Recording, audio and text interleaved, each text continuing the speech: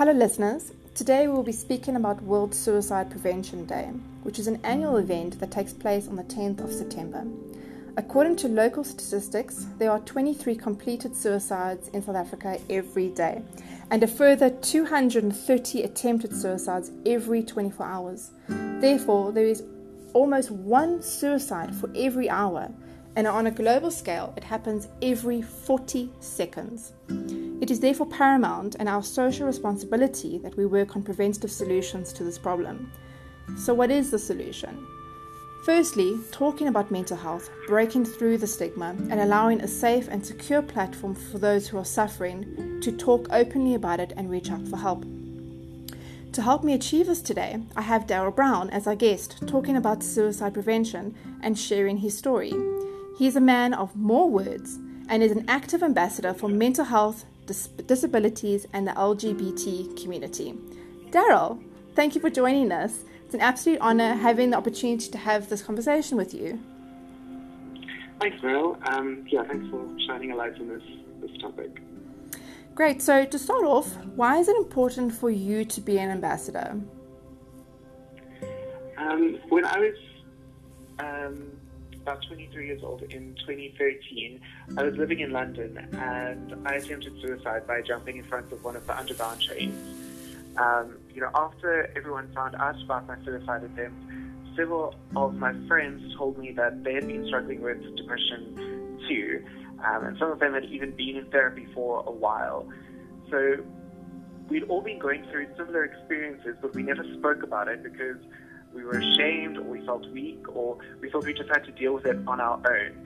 And I think there are so many people out there who will never ask for help or get the support that they need because they're scared of how their family or friends or employers will treat them. And I realized the only way we can break the stigma around depression and make it okay for people to ask for the help they need and not feel ashamed is for people who've been through it, like me, to kind of be open and show that one can still have a full and rich life after dealing with depression. So, I've been in the mental health and wellbeing industry for many years. I know you very well, Daryl, but I don't think our listeners know you as well as I do. So please take us through your journey and what happened.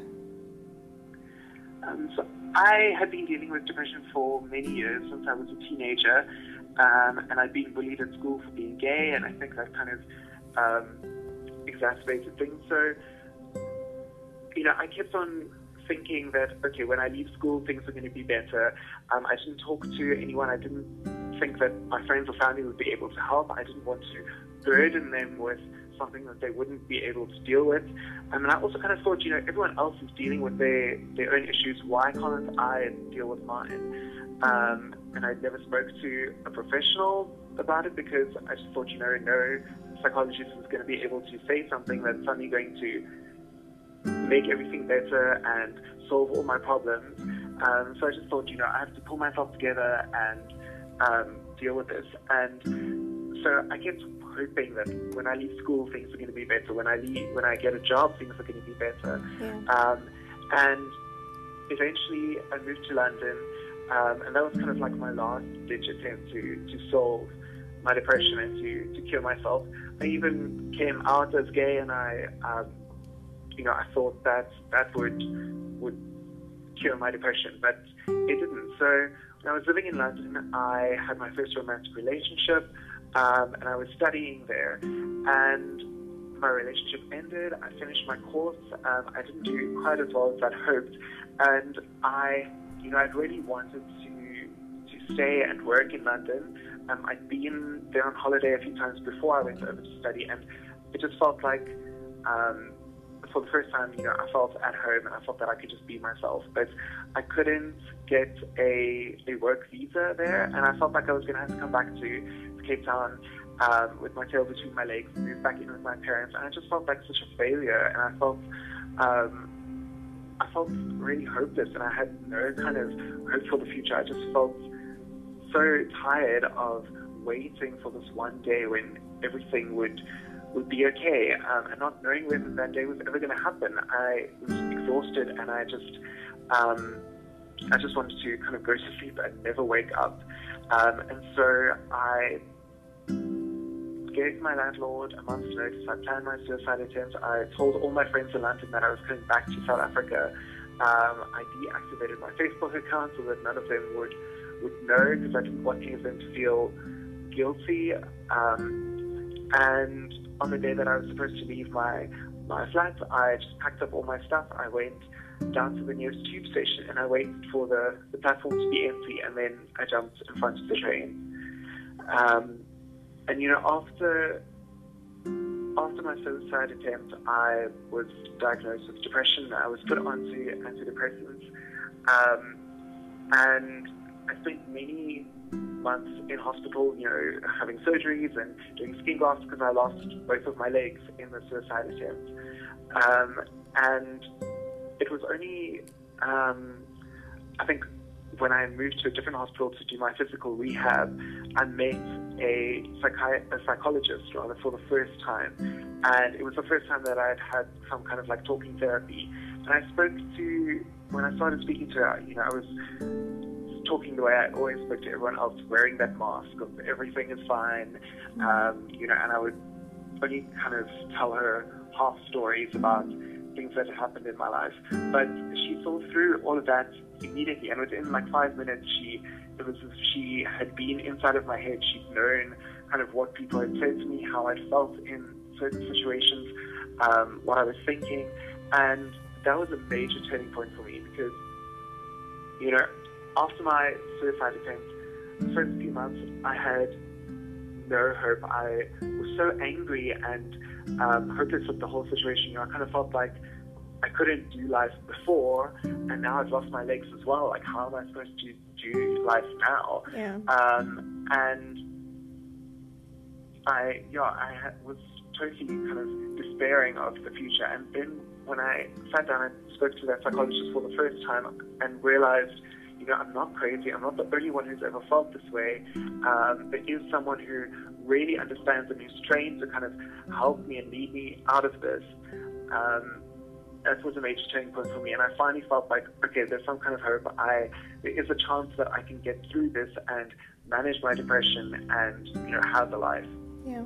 So it sounds like actually getting professional help, speaking to someone about and being open about it, actually, about what you were going through and your depression, sounds like it saved your life. Absolutely. And I think that would be my first piece of advice to anyone who is struggling with depression or anxiety or contemplating suicide, is talk to someone. Even if it's just a friend or family member, opening up and sharing that burden with someone can really relieve some of the pressure that you're feeling. But often friends and family, unless they're trained in mental health, they won't really know what to say or how to. They can be there and they can support you, but they won't be able to teach you skills to manage your depression or your emotions, to lead a lifestyle that is going to improve your mental health and teach you skills for managing your emotions and your thoughts. So I think it's really important to speak to someone professional who can teach you the skills that you need to kind of manage your condition and move on and cure it or just live with it and still thrive. Yeah. So for the listeners that are listening to us today, it's important for them to know that suicide is non-discriminative. It can affect and happen to anybody, and it is therefore important to identify what makes someone vulnerable or risk of suicide. Can you talk to us a little bit about that and what some of those risk factors are? Yeah, so I think someone who's been dealing with depression, or you suspect has been dealing with depression for a long time but has been undiagnosed or untreated, unless you get treatment and get diagnosed, it's not going to get better. It's only going to get worse. So if someone is struggling mentally and they aren't getting professional help, they're at risk of suicide because their condition is only going to get worse. Yeah. I think also, stigma around mental illness and barriers in receiving treatment, it's very difficult to open up and to talk about it and to ask for help if everyone around you has a stigma about mental health. If you're going to be labeled as crazy or weak because you have this condition. And when I first came back to South Africa and I started seeing a psychiatrist, I was trying to get my life back together and get back into the job market and so on. And my psychiatrist, I would have to go and see her once a month. So obviously I would have to speak to potential employers, tell them, like once a month I have to, go for an hour or two to the hospital for a checkup. And my psychiatrist said to me, don't tell them that it's for a mental health consultation because there is such a stigma around it. It would be better if they thought that it was diabetes or some other kind of condition because, some employers might not even want to employ someone with mental health issues. And that was about 5 or 6 years ago. And I think the view on mental health is definitely changing. Like, people are talking about depression more. There's a lot more acceptance of it. Yeah. And the stigma is a little bit less, but I think there's still a long way to go in breaking down that stigma and making it completely okay for people to talk about it. Yeah. I think another risk factor is having existing illnesses that, are difficult to deal with or might not have a cure, like HIV or TB, anything that, because that also leads to stigma, and that kind of makes you feel hopeless. You almost feel like, okay, my life is over now. What else do I have to live for? I've got this illness, which obviously isn't true, but you can, if you end up feeling hopeless and despairing of it, it could make you contemplate suicide and contemplate death. I think another risk factor then is also poverty. People don't have the financial resources or even the mental resources to understand depression or to seek help and get treatment. I think, there is mental health help and professional mental health services available to anyone in South Africa, but if you are from a lower income background and you have to go to a government hospital, you can spend hours there waiting to be seen or to be treated. You just kind of have to wait your turn, which makes it really difficult to kind of get the help that you need. But there is help available. And I think being in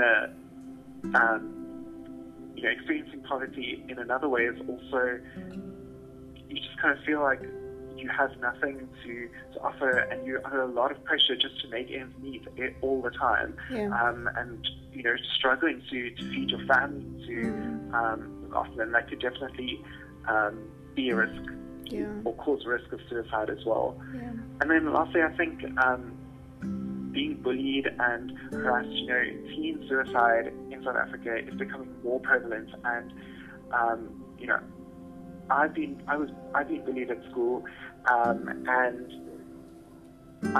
I go around to schools now and I talk to them about mental health and depression and anxiety, and it's scary how many kids come up to me after my talks to talk about their own experiences with depression and asking for help and not knowing where they can go for help.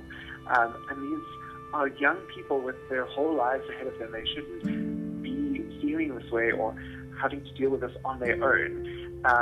And I think back to when I was bullied at school, social media wasn't really a thing back then.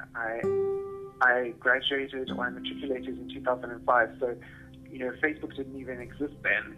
And so I was bullied at school, but I could go home and yes, the things that the bully said would kind of play over in my mind, but it wouldn't. I could go home and I could kind of escape it. Whereas now with social media, those bullies can reach you anywhere. They can reach you over social media, on Instagram, on Facebook, there's no escape from it. Yeah. And I think, even for teenagers who want to try and avoid that and avoid social media, that makes them target for bullying in itself, because, other teenagers might think, oh, why aren't they on Instagram or Facebook? What do they have to hide? Or why are they, it could make them seem uncool, which is also another reason for bullying and leads to people contemplating suicide. Yeah. So often, when someone commits suicide, their loved ones are left with many questions that often are unanswered, like why did they do it? What was the reason? What happened? Why didn't I see it coming? Or why didn't they talk to me about it? So, stats now tell us that people who attempt suicide will often talk about it or drop hints towards suicide. And in fact, 75% of all reported suicides gave some warning that it was going to happen. And, listening to your story, I could hear that you went through this yourself, that you were giving some signs by, cancelling your Facebook account, telling your friends that you were going back to South Africa. So you were already giving those warning signs as well. But to assist our listeners, what are some of the other warning signs that they can look out for? Yeah, so I think, having someone show sudden drastic changes in their behavior, if they're suddenly doing things they wouldn't normally do, or if their mood is suddenly very different. In the last month before my suicide attempt, I'd been struggling with depression for a long time, and I tried to hide it, but I had a low mood. I often had a low mood in the months preceding my suicide attempt. But the last month, once I'd made that decision to attempt suicide, my mood lifted, and I was suddenly a lot more outgoing and happy, because I knew that in a month's time it was going to be over. I just had to hang in for a few more weeks, and then I would be able to escape this feeling. So, my mood changed drastically, and I think, I started drinking more, partying more, and engaging in riskier behavior. I had unprotected sex, and I cancelled my Facebook account. So withdrawing from friends or family members, and withdrawing from social activities, not doing things that you normally would enjoy. Like if you enjoy, playing golf with your friends, and suddenly you're not going out and playing golf anymore. Yeah. Or making final arrangements, trying to tie up loose ends. If people suddenly start apologizing or trying to make amends for something that they did in the past, something that might have been long forgotten. I think that's also a risk or warning sign, because you're trying to tie up loose ends, and you're trying to kind of leave on a good note. And and I think also talking about death, someone who is maybe preoccupied with suicide or with death, or what happens after death, is also a warning sign that they're obviously thinking about this, and you need to question, why are they thinking about this? What is their interest in it? Yeah. So what can our listeners do if they identify some of these warning signs in themselves, perhaps, or in a loved one who is feeling suicidal? So I think if you yourself are feeling depressed or feeling suicidal, or if you are experiencing any of these warning signs that you maybe haven't put together in terms of suicide or depression, I think the first thing that you should do is talk to someone, even if it's a loved one or a friend or family member. Just talk to someone, and so that you're not alone, and then go and ask them to encourage you to go and see a professional as well, because your friends won't be able to teach you those skills, like I said earlier, that are going to help you through it. But if you're a loved one of someone who you think is feeling depressed or is contemplating suicide, I think the best thing you can do is, first of all, show them your support. And if you're worried that someone is contemplating suicide or feeling depressed, it's so easy for them, if you ask them, are you fine, to just respond yes. So there's closed-ended questions like, are you fine, are you okay? It's so easy to kind of mask or cover that up and just shut down any conversation about it. So I think try and show your friend or your family member that you are noticing their behavior. Like if you say, I've noticed that you're not eating and you're not sleeping as much as you can, you're behaving differently to what you usually do, like you don't usually make these kind of jokes, or you're not usually so rude to people. What's going on? Showing them that you are actually noticing their behavior, and that you really, it proves to them that you really care and that you are taking note of them, and it helps them to feel seen. And they realize, okay, I'm not invisible. I'm not alone in this. There are people who care about me and who are taking note of what I'm going through. So that just really helps them to feel less alone. And then I think also, if you're a loved one of someone struggling with depression, do everything you can to educate yourself about it, because it's very difficult to know what to say to someone, or how to show them support if you haven't been through it yourself. And as much as you love them and want to support them, you might struggle to kind of say the right thing or do the right thing. And but I think all you need is just to be there for them, and so educate yourself about it, and talk to them about it in a way that you understand. And I think if you're someone who's struggling with depression, just the thought of trying to do research or trying to find out about your condition, that whole task seems daunting. So if you have a friend who is supporting you in that and who's helping you do that research and is educating themselves about it as well, it really helps you to feel less alone. It takes kind of the weight of some of that burden off of you.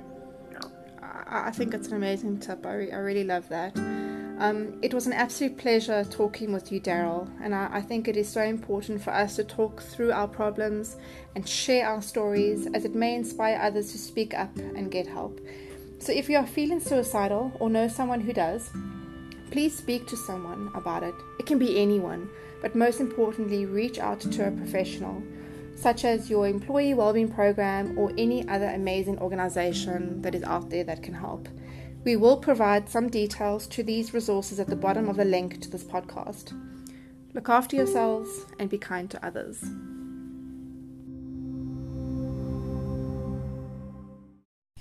Hello everyone, you are listening to the monthly version of the Healthy Choices podcast, and today we will be chatting about mental health awareness.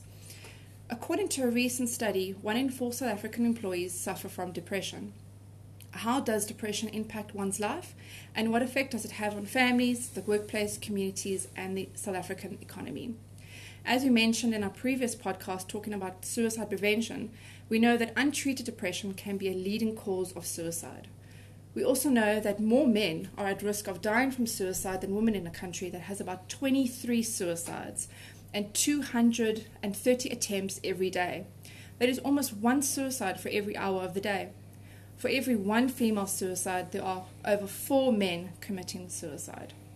It is World Mental Health Day on the 10th of October, and due to the shame and fear so many men feel when it comes to dealing with mental health issues, we will be focusing on men and depression to help break down the walls of stigma and encourage men to seek support. Depression amongst men is common and often goes untreated and undiagnosed, as stigma plays a major role in deterring men in seeking help. To raise awareness and to join me in our conversation on men and depression, I would like to welcome Richard Hawkey. He's a husband, a father, businessman, applied psychologist, author of Life Less Lived, founder of Hello Foster, and an advocate for mental health. Richard, thank you for joining us. Thank you very much for having me. You have been involved in the mental health industry for several years. Tell us a little bit about how you got into this business. So I got into this business through experience, and an experience that I wasn't anticipating having. I was working in the corporate world, and I suffered a stress-related burnout, something that I didn't know about, and it progressed into a severe clinical depression. So I went from a state of being a highly functioning individual, fairly grumpy most of the time, exhausted, and we'll probably go through a few more of those symptoms later on, but still managing to achieve things on a daily basis. And I went from being that person to literally not being able to function, not being able to get out of bed, drive a car, buy a loaf of bread from the shops within the space of about 10 days. So for me it was a very personal thing that happened. That might sound like a silly thing to say, but I was very shocked that I didn't know about this. I didn't know. I knew that stress is bad for you. I knew that you've got to look after yourself, but I didn't understand that it can have consequences other than high blood pressure and heart attacks, which are the ones I think get a lot of airtime. And I was also horribly ignorant about things like depression. Why would someone like me get depressed? I'm happily married, I've had a good job, house in the suburbs, all the sort of things that tells us life is supposed to be good. So why on earth would I get depressed? So I wanted to learn more, because I hadn't been taught about this. And if I was in a position in an organisation of being responsible for other people who reported to me, how on earth was I allowed to be in a position of leadership where I couldn't even look after myself? So I think that's what spurred me to get involved, is to learn more about this, not only from a personal perspective, because there is extraordinary personal distress that is involved, but also from an organisational perspective, to understand, well, this is not a soft issue. I really don't like that term, soft issue. We talk about soft skills in organisations. I think anything that impacts the ability of your most valuable assets, your human assets, because all companies tell us that their employees are their most valuable assets. Anything that impacts the health and the ability of them to be productive, creative, engaged, is a bottom line issue. So that was my impetus for really getting involved. So take us through, you mentioned a few things that I want to discuss, burnout being one of them, but take us through your first initial steps. Once you've obviously realised what you were going through, you identified it, what did you do then? Did you go speak to a GP? Was it a psychologist? Take us through that. So I was very fortunate in that I had a very good support system around me. So my wife recognised that the level of exhaustion that I had, some of the symptoms that I was displaying weren't, they were more than just the common cold or just having a rough week at work and being a bit tired. Yeah. And she actually said, look, you need to go and see a doctor. So I did go and see a GP.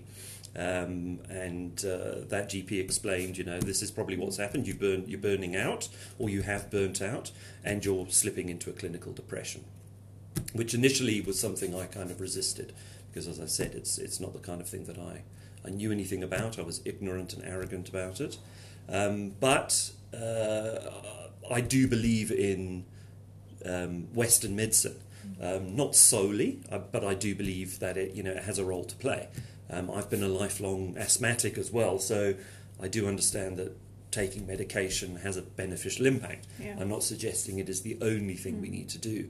So I was recommended to go onto some medication.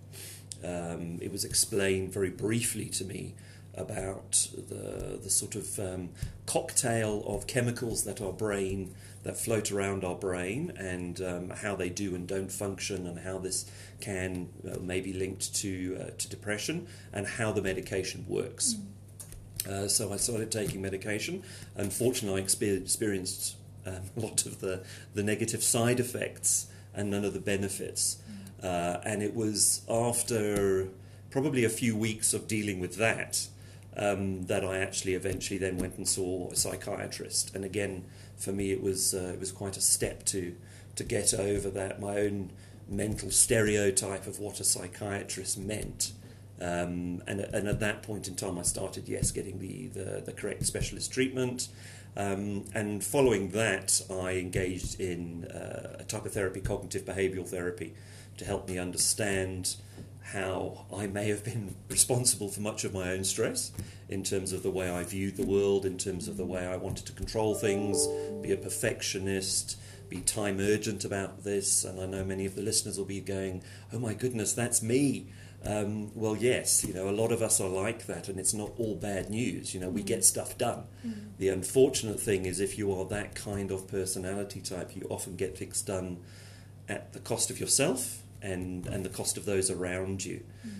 So cognitive behavioural therapy helped me understand myself better, and helped me understand how I could change how I view things, and ultimately how that impacted my behaviours. And on top of that, I made some lifestyle changes as well. I started exercising more, I cut down on caffeine, I concentrated more on what I was eating, I started to do some mindfulness meditation.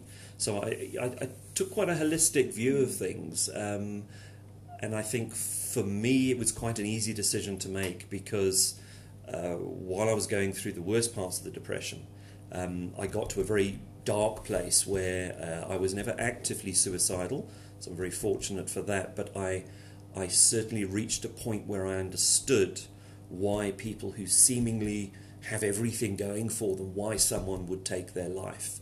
When I could no longer feel any positive emotions, I could no longer feel any love for my family, I could no longer take any pleasure from any smells or tastes or textures or anything around me. The world was just various shades of grey. It was understandable for me why people do take their lives, and so for me, in terms of addressing that, I I suppose, applied my type A personality to all the different types of treatment to make sure that I tried to recover as best I could, and to try and manage that going forwards. So we did mention at the beginning of the podcast that undiagnosed and untreated depression is one of the leading causes to suicide. Do you think if you didn't take that stance in healing yourself, you would have had a different outcome? So, I mean, it's, hindsight's 2020. I really don't know. I mean, I've been fortunate enough to go back and study as well, and learn more about psychology and more about mental health, mental disorders. So academia certainly says yes, and clinical research certainly says yes. I think there were a number of factors for me that were very important. Is yes, getting hold of the right medical treatment, having a support system around me. I'm very fortunate for that, and I do understand, that's not the same for many people. So it is necessary to find that somewhere else, and there are many organisations where you can find some kind of psychosocial support. But it was also, I think, it was that desire to do something about it.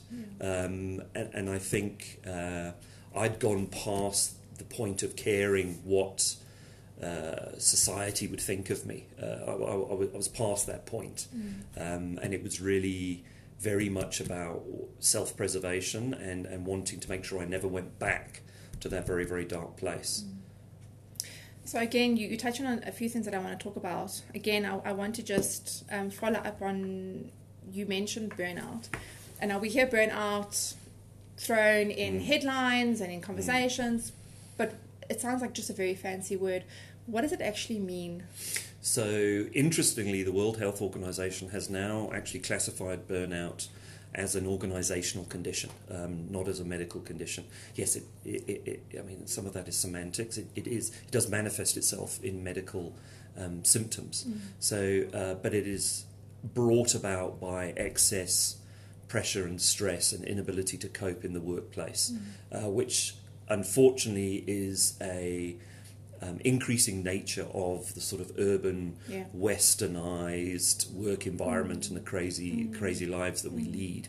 So, it's extreme exhaustion, the disassociation, the lack of engagement, the lack of enjoyment in things, the lack of creativity, the lack of reduced productivity, which unfortunately all those things tend to then compound the stress that gets put on you. Yeah. So that in a nutshell is what burnout is. It mimics many of the symptoms of depression, and very generally it's not something that gets better by itself. It needs some form of intervention, either by the individual themselves or some kind of medical intervention to do something about it. Yeah. And there is lots that can be done about it. That's the great thing. I'm fascinated that you took the stance that, when you were going through your depression, you weren't too bothered about what society thought about you, and you did what you had to do. However, for many other people, especially when it comes to mental health, there is this massive stigma that it inhibits people from seeking help, from getting the treatment, from talking about it. Why is it so bad in South Africa? But then again, we are focusing on men in depression. It has a special touch on men in particular. So I think, that there's a lot of socialization around how men are supposed to behave. And it's not just in South Africa. Yes, I mean, there is quite a patriarchal led society, and this kind of cuts across cultures as well. The man is the strong one. The man is the, and I'm using sort of inverted commas here. The man is the hairy chested hunter. And again, socially we have different ways of dealing with our disquiet when we're not feeling happy, when we're feeling upset or whatever. There's almost a social acceptance that it's okay for a man to be a little bit grumpy and maybe a man to be a little bit aggressive and violent, whereas it's not okay for a woman to do that. It's more okay for a woman to be weepy, to huddle together with her friends, have a bit of a cry, have some coffee, talk about it, and men don't do that. It's also a little bit societally or socially more acceptable for many men to self-medicate. So, I've had a rough day at work, rough week, Leo, let's go out and have a few beers with the boys, or let's come home after a rough day at work. I just need a few drinks just to calm down, and that is the sort of the socialization that we've grown up with, to say when you fall down and graze your knee, or don't cry, and all those kinds of things. And I mean that might sound like a silly example, but those social stereotypes are reinforced throughout our upbringing. So whether we consciously think about it or not, that there is this role that men are supposed to play. Yes, it is changing, and I think in some societies it's changing faster than others. I'm not so sure that South Africa is perhaps the same as maybe some of the Scandinavian countries, for example, but there is very definitely still that view that the man needs to be strong, and what strong means does not mean showing those kinds of emotions. So you did touch on some of the signs and symptoms of burnout now, and you did mention that it's very similar to depression. So when we are talking about specifically signs and symptoms of depression, are they very similar between men and women, or is it the same across the board? No, and again, I mean, yes and no, which is not a helpful answer. There is a sort of a common basket of symptoms, physical, cognitive, so how we think, and as well as emotional and behavioural symptoms. But we don't all experience the same one. So I don't know, maybe it'll be helpful if I just list a whole load, and for those listeners out there who recognise some of them, just because you recognise some of them doesn't necessarily mean you have a clinical depression. You need to understand that if these symptoms you're experiencing are impacting your life to the ability where you can't function fully at work and function in your relationships, it's at that point in time you really do need to go and seek medical help. Yeah. I mean, some of the really common ones are obviously a sense of sadness, a sense of lack of enjoyment in things. Things you used to do that used to give you a sense of pleasure and enjoyment no longer do. There are very often sleeping disorders that come along with it. So either the need to feel like you need to sleep all the time, or you wake up in the middle of the night, struggle to get back to sleep, but you're chronically fatigued, you're exhausted all the time, which unfortunately we can explain away because, hey, we're all living these busy lives. Hey, so it's natural that we're tired all the time. Yeah. Well, actually it isn't. We just get used to these things. There can be appetite disruptions. So a lot of people, as they slip into depression, will actually, because of the lack of desire, the lack of enjoyment out of eating things, the appetite can either completely reduce and be associated with quite a rapid loss of weight, or consequently it can also be you can gain a lot of weight because you start to crave a lot of fatty sweet foods. Comfort eating, yes. Again, once or twice, we do these things. That does not necessarily make a pattern. Sure. It's when we start to recognise the patterns. There can be a lot of anger involved here as well. So psychologists call it emotional dysregulation. So the inability to express or experience a relevant emotion for a relevant situation. So, getting extraordinarily angry over a very small incident, becoming extraordinarily tearful over something that is not such a big deal that you wouldn't have usually cried about. Those are some of the signs.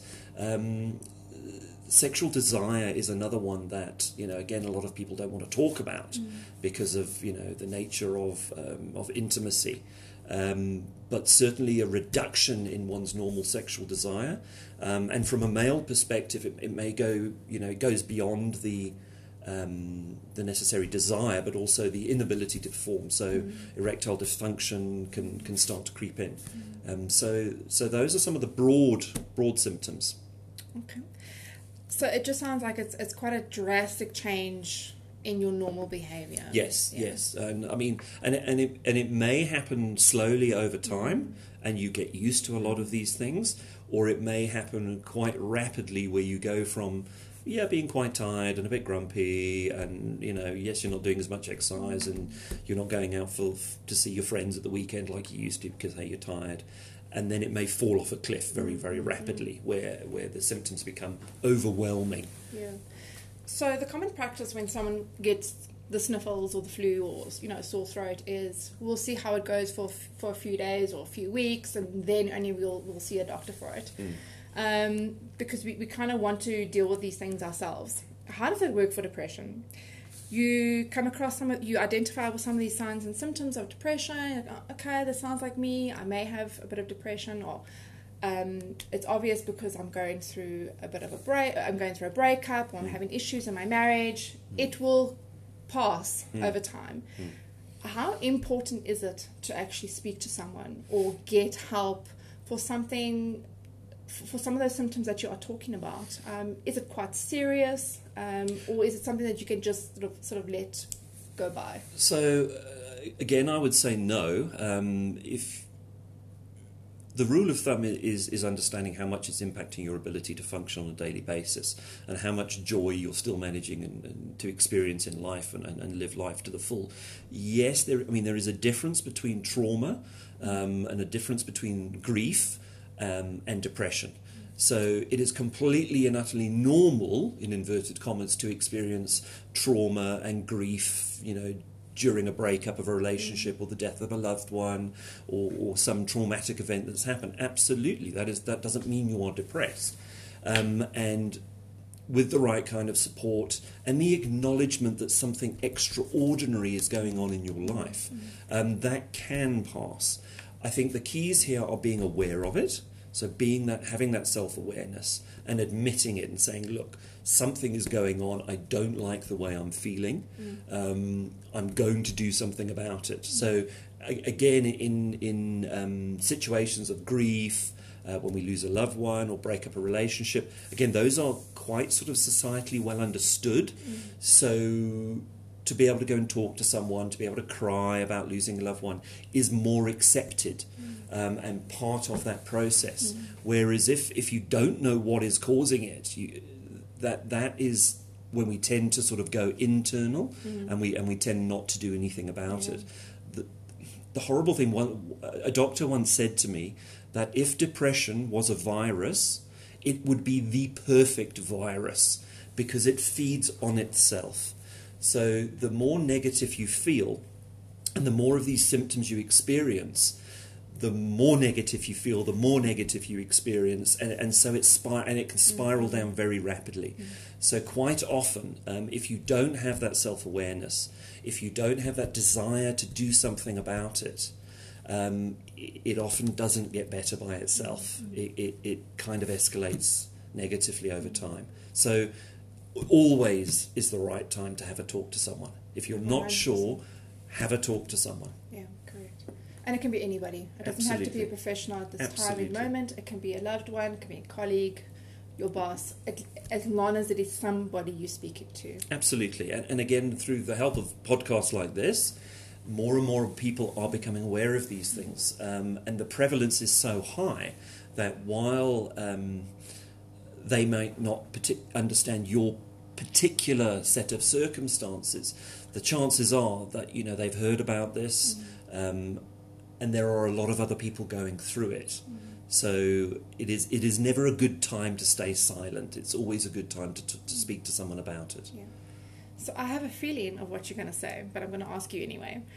If you had one message for Mental Health Awareness Day, what would it be? So, very briefly, we all have mental health, just like we all have physical health. And I know that's not a very original comment.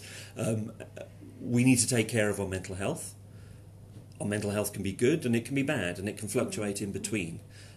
Acknowledge that. Our mental health and our physical health are not separate from each other. We're an integrated whole. Be kind to yourself. You owe it to yourself and those around you. Speak up. If you don't like the way you're feeling, chances are there's a lot that can be done about it. You just need to speak to someone about it and take care of yourself. Taking care of yourself is not a selfish thing to do. Taking care of yourself is a very selfless thing because it allows you to carry on giving to your family, to your organisation, to the society around you. So speak to someone. Thank you so much. Wonderful message. Thank you very much. Thank you, Richard, for talking about this fascinating topic with us. We have run out of time and we could keep talking about this if we had the opportunity. We most likely will have another segment sometime towards the end of the year, so stay tuned and keep listening. Thank you. Good day. You're listening to the monthly podcast from Healthy Choices, and today we'll be speaking about mental health awareness. So according to a recent study, 1 in 4 South African employees suffer from depression. How does depression impact one's life, and what effect does it have on families, the workplace, communities, and the South African economy?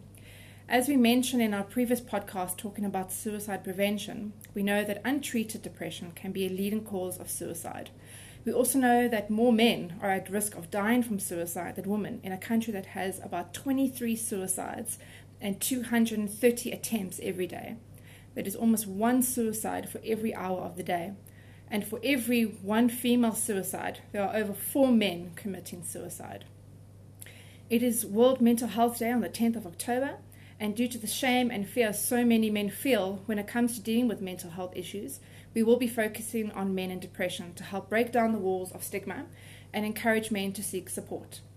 Depression amongst men is common and often goes untreated and undiagnosed, as stigma plays a major role in deterring men in seeking help. To help me raise awareness and join me in our discussion on men and depression, I would like to welcome Richard Hawkey. He is a husband, father, businessman, applied psychologist, author of A Life Less Lived, founder of Hello Foster, and an advocate for mental health. Hi, Richard. Hello, Beryl. Thank you very much. It's an absolute pleasure to have you. So, Richard, you have been involved in the mental health industry for several years. Tell us a little bit about how you got into this business. So I got involved through my own personal experiences of mental illness. I was working in the corporate world and I experienced a stress-related burnout which progressed into a severe clinical depression where I was classified as temporarily disabled. I could no longer work. So for me, it was a very personally shocking experience. And I mean, that sounds really silly because it is an unpleasant experience. But I was quite shocked that I didn't know about this. And for me, wanting to find out more how I had mismanaged my own health so badly that I could end up being temporarily disabled was something that drove me to learn more about it, and that path has just led me to get more and more involved because we do know a lot about this. And I was quite shocked to know that as someone working in the corporate world, having been to several universities and studied commercial kinds of degrees, I wasn't taught about any of this stuff. And that just seemed crazy to me because it's so prevalent, it's affecting so many people, which in turn means it's affecting so many organisations. And that's really how I got involved. So take us through some of the initial steps and the processes that you followed after realising that you were going through possible depression. So I was diagnosed by my GP. That I had done a very good job of burning myself out. I think those were the exact words used, and that I was slipping into a clinical depression. And initially I kind of resisted that because I didn't understand what depression was. I had very skewed and ignorant views of what depression meant. I didn't think someone like me could get depression, and by someone like me, I mean I was I'm happily married, I have 2 kids, house in the suburbs. Too many remote controls. So, I'm privileged living a good suburban life. To my mind, how could someone like that become depressed? So I resisted that initially, but I did start taking the medication. I've also been a lifelong asthmatic, so I know that pharmacotherapy has a place. It's not necessarily the only treatment, but I took the antidepressants. Unfortunately, I experienced quite a lot of the side effects of those antidepressants, and it took a while to find the right medication for me. On top of that, I also engaged in cognitive behavioural therapy to help me understand how I had become depressed, how I had burnt myself out, what it was about my views of the world, my desire to be a perfectionist and be a control freak, and just how I viewed the world, how that shaped my behaviours and ultimately compounded the kind of stress that I was experiencing, and gave me some tools to deal with it. And I also, on top of that, I also made some lifestyle changes around exercise, what I ate and drank, spending some time doing mindfulness meditation, those kinds of things. So I went at it like a bit of a bull in a china shop. I took the medication, I engaged in psychotherapy, and I made some lifestyle changes. And that was the sort of the basket of things that I did to start to recover, and now to continually manage that process. So you mentioned burnout. So help me understand and break that down a little bit, because we do hear that quite often. And is it a clinically recognised illness? So absolutely, and I think it's a fantastic question to ask. And it's very timely because very recently the World Health Organization has actually defined burnout as an organizational condition. So, just like you can get repetitive stress disorder from doing certain physical activities over and over again as part of your job, burnout is recognised as being the majorly triggered by your work environment, by the physical environment, by the workload, your ability to meet the tasks and the deadlines that are given to you, the amount of control you have over those tasks, those kinds of things. So I want to speak about stigma a little bit. And we know that stigma inhibits many people from actually seeking help, from being able to speak out to a partner, a loved one, never mind even a professional. How did that play a role in you going through your process? So I think by the time I sought help, I didn't have a choice. I had become so dysfunctional that I was no longer circulating in society. So, my friends, colleagues didn't know what was happening. I just wasn't at work. I wasn't going out to dinner parties at the weekend, and that didn't really bother me. At that stage, I wanted to do whatever I needed to do to try to get better, to try to get back to a functioning life. However, I was very fortunate in having that familial support from my wife and family, who were completely non-judgmental about what I was going through, and didn't put any conditions on me. A lot of people don't experience that, and I think that does compound to some of the stigma. We also live in an environment in many organisations where, for many people, perversely, stress is almost a badge of honour. If you show how stressed you are, that must mean you're working hard, and it must mean, therefore, that you are adding value to the organisation. Yeah. So we have this kind of this perverse, topsy-turvy view of if we're stressed and burning out, well, we're doing it for the good of the company, which couldn't be further from the truth. Because if you're stressed and burning out, you're not terribly creative. You're making more mistakes than normal. You're actually not an engaged, creative, productive individual. So there is no doubt that the societal stigma is there. That's reinforced by our views of what we see as success and strength. And for many, specifically on a gender basis, for many men, that definition of strength comes from not talking about your emotions. Don't cry in public, don't cry if things hurt, just kind of suck it up. What's that terrible expression? Put your big girl panties on. Maybe go and have a few beers after work with the boys. That's kind of the way, societally, for many of us, that's the accepted way of talking, of dealing with these kinds of things. Yeah. So I want to obviously place a little bit more focus on men in depression. Is there a significant difference between men and women when it comes to the signs and symptoms of depression? So there are certainly certain things that can manifest differently.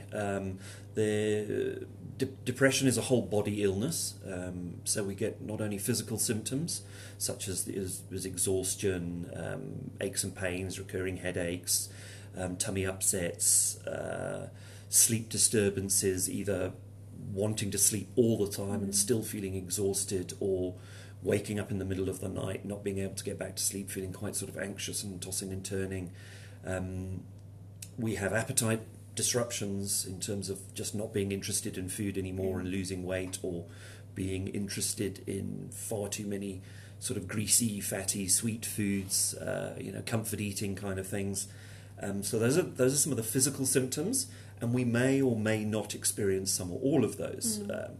Where we do start to see some differences from a gender perspective are perhaps in some of the behaviours and the emotional side of things.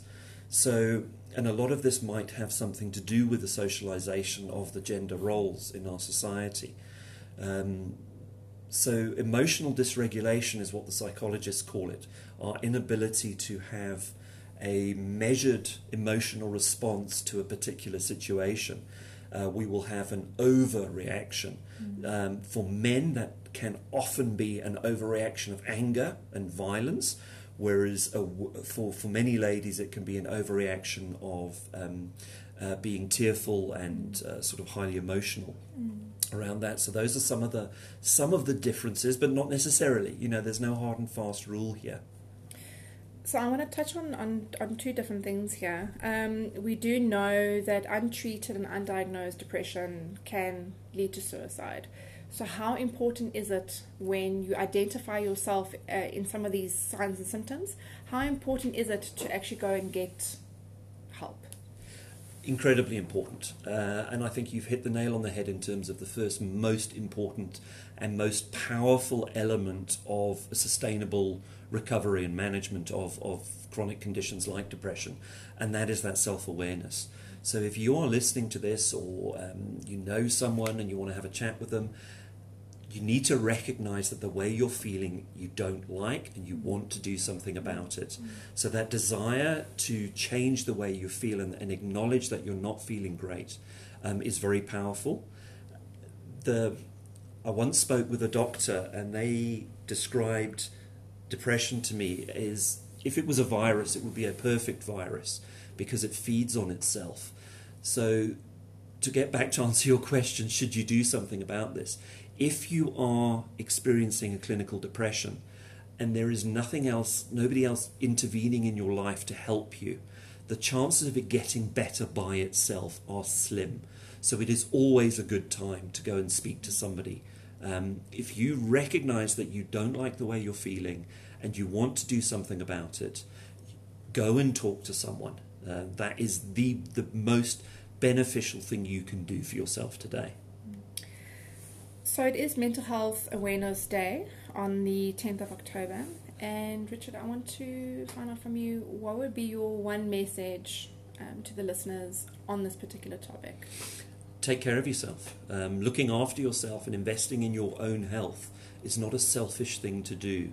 It is a selfless thing, because if you look after yourself, then you are vital, engaged, creative, productive, and able to influence the people around you in your life in a positive fashion. So just like we all have physical health, which comes and goes, and we get colds and flu and tummy upsets and whatever else goes on with us physically, we have mental health as well, and that can also range from being very good to being bad. And we need to understand that these are not separate entities, they are interrelated, and we need to look after and acknowledge our mental health as much as we do our physical health, and that it's okay to do that, and it's actually a very responsible thing to do, and that if you are unsure, you need to talk to somebody about it, because we weren't taught about this at school or varsity. Most of us at university and a lot of people in our jobs, we haven't been taught about this, so we don't know the answers. There are no stupid questions. Go and speak to someone and find out the answers for you. It's your right, and you owe it to yourself. Thank you very much, Richard. It was, as it always is, a fascinating conversation.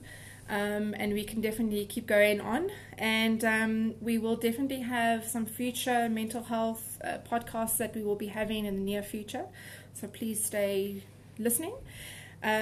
Richard, thank you so much for joining us, and we really appreciate your contribution. Absolute pleasure, thank you, and thank you for helping raise awareness. It's a pleasure. Thank you to all of you for listening. Look after yourself and others.